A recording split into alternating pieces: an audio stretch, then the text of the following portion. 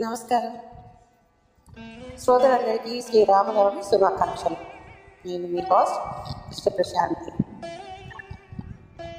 శ్రీమతి కోట లక్ష్మి అన్నపూర్ణ గారికి రచించబడినటువంటి ధర్మాచరణ ప్రశస్తి అనే వ్యాస సంకలనంలోంచున్న ప్రత్యేక శీర్షిక రామకథామృతం గురించి ఇవాళ మనం మాట్లాడుకుంటున్నాం. రామాయణం ఒక మహత్తర రసార్ణవం. రామకథ ఇహపర సాధకం. రామచరితం రమణీయం. రాముడు సర్వజనులకు ఆదర్శం. అందుకే రామకథ రాయని కవులుండరు. మనకు గల రామాయణాల సంఖ్య దీన్ని రుజువు చేస్తుంది. వాల్మీకి మొదలుకొని విశ్వనాథ వరకు రామాయణాన్ని రకరకాలుగా చిత్రించారు. వారి భక్తులను అనుసరించి కమనీయ కావ్యంగా మలిచారు. పలికిడిది భాగవతమట, పలికిడ వేరెండు కాద పలుకగ నేల అన్నట్లుగాని రామకథ ఎంతో మధురమైనది. బ్రహ్మవేత్తలలో శ్రేష్ఠుడు, ముళ్ళులో ఉత్తముడు అయిన నారదుని వాల్మీకి కోన్మోస్మిన్ సాంప్రతం లోకే గుణవాన్ కస్య వీర్యవాన్ ధర్మజ్ఞశ్చ కృతజ్ఞశ్చ సత్యవాక్యో దృఢవతః మొదలైన గుణాలు కలిగిన మహానుభావుడు ఎవరో తెలుసుకోవాలని అభిలాష కలుగుతున్నదని ప్రశ్నిస్తాడు. అప్పుడు నారదుడు ఇక్ష్వాకు వంశ ప్రభవో రామో నామ జనై శ్రుత నియతాత్మా మహావీర్యోతిమాన్ కృతిమాన్ వసి అని రాములో ఉన్న సుగుణాలన్నింటినీ వర్ణించి చెబుతాడు. రామాయణ రచనకు ప్రతిభ మాత్రమే చాలదు, చించన భక్తి విశ్వాసాలు చాలా ముఖ్యం. రామకథ ఇహాన్ని పరాన్ని సమకూర్చగలదు. అందుకే విశ్వనాథ రామాయణ కల్పవృక్షాన్ని రచించారు. నిజానికి రామాయణం కల్పవృక్షమే. ఆ కల్పవృక్షానికి ఆధారం శ్రీరాముడే. ఇహలోక కోరికలను తీర్చడమే కాక మోక్షాన్ని ప్రసాదించి నారాయణుడు. పోతిన నీ పలికిన భవహారమగునట అని మోక్ష కారకునిగా వర్ణించాడు. రామ నన్ను రక్షించు అని పలికిన చిలుకకు మోక్షాన్ని ప్రసాదించాడు. రాముడు ఆపదలను హరించేవాడు, సర్వ సంపదలను ప్రసాదించేవాడు రాముడు. తనకు ఆశ్రితులైన వారి ఆపదలను నివారించడానికి దీక్ష వహించాడు. విభీషణుడు రాముడిలోని దైవత్వాన్ని గుర్తించి శరణు కోరాడు. అప్పుడు రాముడు ఏమంటున్నాడంటే, మిత్రభావేన సంప్రాప్తం సత్యజయుడు కదంచన దోషో యద్యపి తస్యాత్ సతామి కథగర్హిత అన్నాడు. మిత్రభావంతో వచ్చిన వారిని ఏ పరిస్థితుల్లోనైనా కూడా తిరస్కరించకూడదు. శరణుని వచ్చిన దోషులైనా గ్రహించడం సత్పురుషులకు దోషులు కాదు అంటాడు. శ్రీరాముడు దండకారణ్యంలో ప్రవేశించినప్పుడు మునులు ఋషులు రాక్షసుల బారి నుంచి కాపాడి రక్షించవలసిందిగా ప్రార్థించారు. వీరంతా పండితులు. వీరిని కాపాడి పండిత రక్షకుడయ్యాడు. దండకారణ్యంలో సీతారామ లక్ష్మణులుండగా సీతాదేవికి ఒక సందేహం కలిగింది. నాథ, మీరు ధర్మార్థులు, మీకు తెలియని ధర్మం లేదు, కానీ రాక్షస సంహారం అధర్మ కార్యంలోని నా సందేహం. అసుర సంహారం కోసం మీది దండకారణ్యంలో దండయాత్ర సాధించడం వల్ల మనం దోషానికి గురవుతున్నామేమోనన్నది నా సందేహం అని తన సంశయాన్ని వ్యక్తపరిచింది. ధనుర్ధారణ వల్ల ఇతరులు బాధపడకూడదు. కష్టాలలో ఉన్న వారిని కాపాడేందుకే ఈ ధనుర్ధారణ.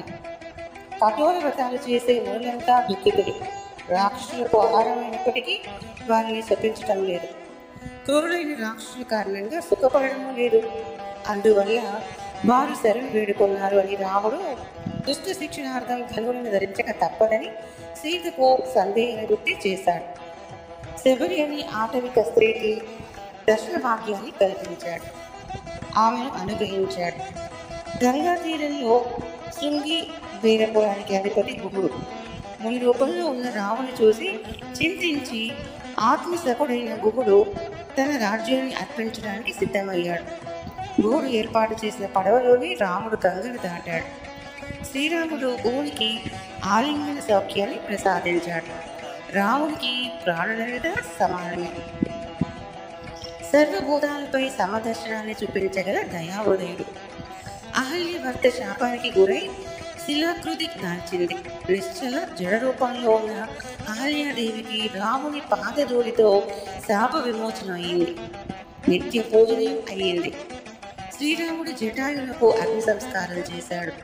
లంకా నగరానికి సముద్రం మీద వారధి నిర్మించేటప్పుడు వానరులంతా రాళ్ళు రప్పలు తెచ్చి తమ శక్తి కొద్దీ తోడ్పడుతుండగా ఒక ఉడత శ్రీరామునిపై భక్తితో తాను కూడా ఏదైనా సహాయం చేద్దామనుకుని అల్ప ప్రాణిని అని అనుకోకుండా ఇసుకలో దొరికి తనకు అంటిన ఇసుక రేణువులకు వారధి కట్టే చోట దుల్పసాగింది. అది చూసి రాముని హృదయం కరిగి దానిని చేతిలోకి తీసుకుని దాని వీపు నిమిరాడట. ఆ గుర్తుగా ఉడత వీపుపై 3 చారలు ఏర్పడ్డాయనేది ఐదేశీయమైనటువంటి విషయం. ఇటువంటి సుకుమార హృదయం కలిగిన శ్రీరాముడు బాల్యంలో తన చేష్టలతో కౌశల్యని మురిపించాడు. పితృవాక్య పరిపాలనకు మారుపేరుగా నిలిచాడు. రాముడి ఏకపత్నిత్వం ఆదర్శమయ్యింది.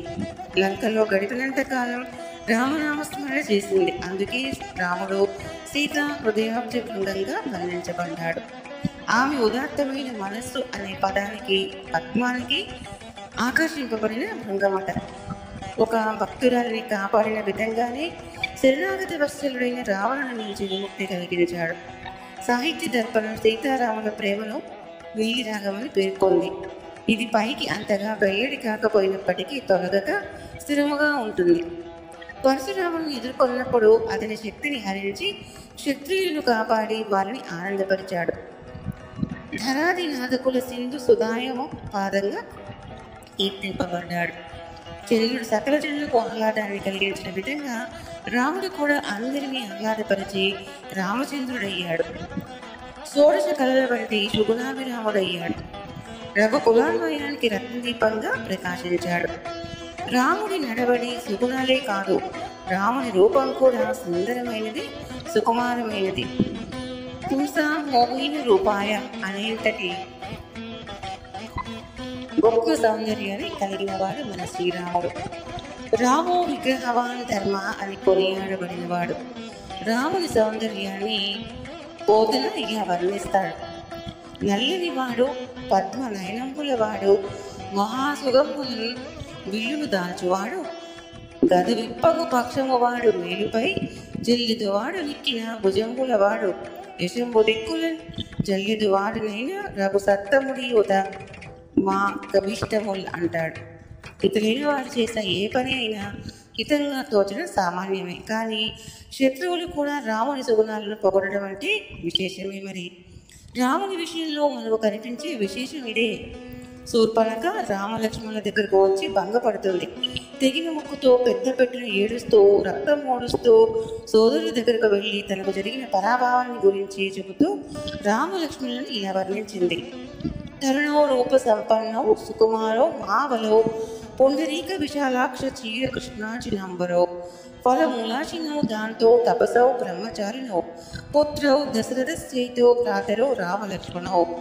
శత్రుపక్షంలోని వారిని కూడా రమింపచేసేది శ్రీరామమూర్తి.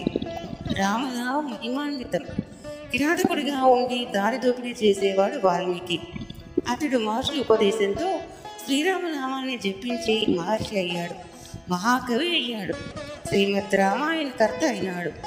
తదితరుల గోపన్న చెరసాలలో ఉండి శ్రీరామనామస్మరణ చేసి అనేక సంకీర్తనలు రచించి ఆపదల నుంచి గట్టెక్కాడు. కలి సంతరణోపనిషత్తులో హరే రామ హరే రామ రామ రామ హరే హరే, హరే కృష్ణ కృష్ణ కృష్ణ హరే హరే అనే దానిని మహామంత్రంగా ఉల్లేఖించింది. ఈ నామాలను శ్రద్ధాశక్తులతో ఉచ్చరిస్తే కలి ప్రభావం వల్ల కలిగే సర్వ పాపాలు పోతాయని చెప్పింది.